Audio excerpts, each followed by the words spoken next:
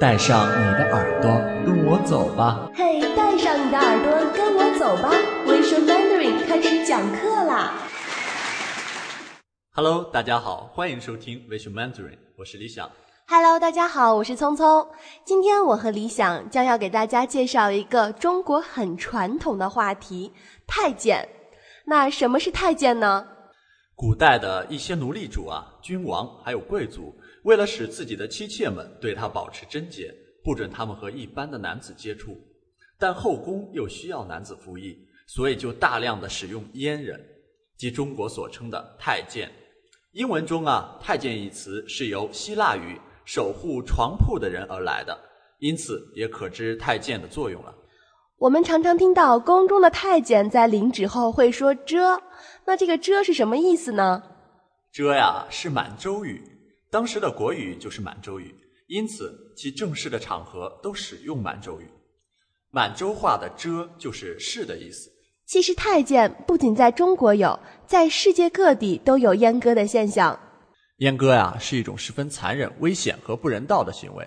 古埃及的阉割手术都是由僧侣执行的，阉割的死亡率达到 60%， 但据传说印度的阉割手术则比较先进，死亡率不是很高。难道在后宫用正常的男人服侍不行吗？为什么一定要进行阉割呢？古代使用阉人是为了对女性实行性压迫和性禁锢，而以摧残一部分男性为手段，但是有时候效果也适得其反。几乎在历代的皇宫之中都有比平民百姓中严重的多的淫乱丑闻。例如在波斯，由太监坚守的后宫不仅重门紧锁，而且连面色白皙的太监都不准与后宫有接触，能进入的只是那些特意挑选出来的又老又丑而又特别忠心的太监。但是被监禁了比囚犯还严厉的妻妾们，照样能把他们的情人藏在后宫。我听说有的太监在皇宫里待了一辈子，到了老年的时候出宫养老，还会娶上几房媳妇儿呢。真的吗？太监娶媳妇儿我还第一次听说。你知道吗？最近国外医学界出了一件轰动一时的趣闻，可以给太监的娶妻之谜做出解答。那你给大家说说。事情是这样的，某国有一个男童，周岁时因一次医疗事故而失去了男性器官，为了孩子将来的幸福，父母就与医生磋商，决定改变一下孩子的性别，索性把男子的性腺全部根除，并在适当的时候给他注射了大量的雌性激素，促使他出现女性的第二特征，就是说比太监晋升还要彻底的多。到了一定年龄呢，又做了一系列复杂的手术，更像个女孩了，而且自幼一切都是作为女孩来定向培养的。14年过去了，姑娘倒是长得亭亭玉立，父母满心欣慰。主治医师呢，也因为这个破天荒的实验，觉得踌躇满志。报刊上不是时有男子汉变成妙龄女子，美女变男青年之类的性改造术的报道吗？何以把上述实验提升得那么高，称之为破天荒的第一遭呢？然而，正当这个不平凡的实验即将获得成功之际，事情发生了突然的逆转。这位假姑娘只对同性感兴趣，并表示愿做个男子。不用说，这一改性实验已经宣告失败了。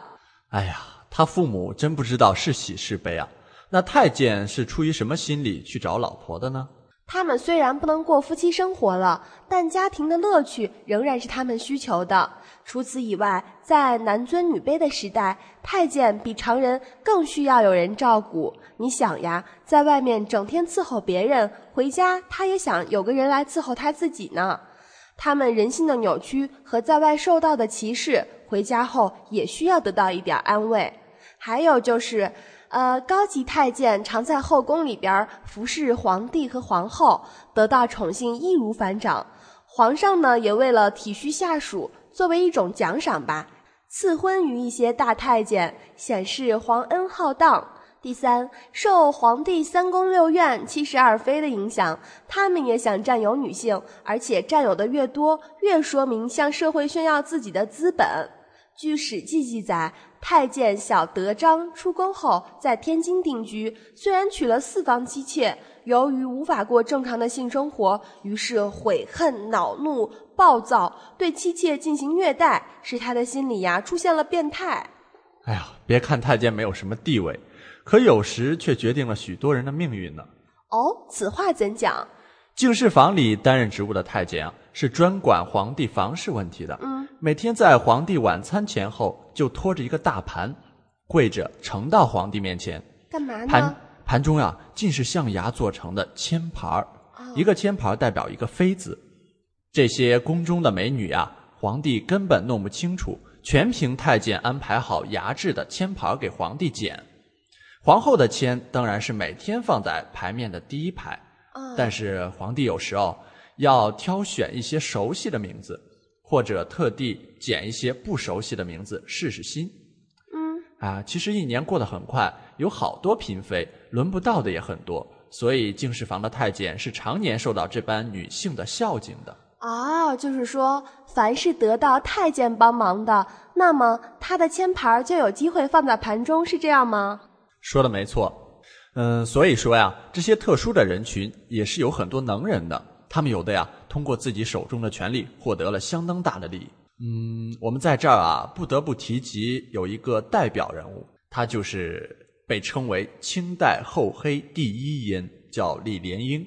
李莲英从咸丰6年，也就是1856年，到光绪34年，也就是1908年出宫的，在清宫长达52年，是慈禧太后最宠爱的贴身太监，也是清代品位最高、权势最大、财富最多、任职时间最长的一位大宦官。他对主子的奴才嘴脸和对同类的凶狠残暴达到了登峰造极的地步。他狐假虎威，有恃无恐，置诸侯于脑后，视军机大臣为等闲，朝中大员及外省的巡抚无不对其巴结奉承的。举凡国政朝纲、清廷要务，无不与闻，无不参与听了这些史料故事，我对太监都有一定的了解了。我估计大多数听众都对他们产生了不好的印象。其实事实并非如此。中国历史上也有很多宦官为中国做了很大的贡献。对，比如说司马迁，他撰写了《史记》，还有蔡伦发明了造纸术，还有郑和7次下西洋。所以说呢，每一种文化现象都有产生的起因和影响。作为后来人我们应该用客观的眼光去审视、去观察、领悟一些历史遗留给我们反思的问题。好了，这期的节目到这儿就跟您说再会了，欢迎您的收听，也希望您能经常登录我们的网站，每天都会有新发现。好了，拜拜。拜拜。为什么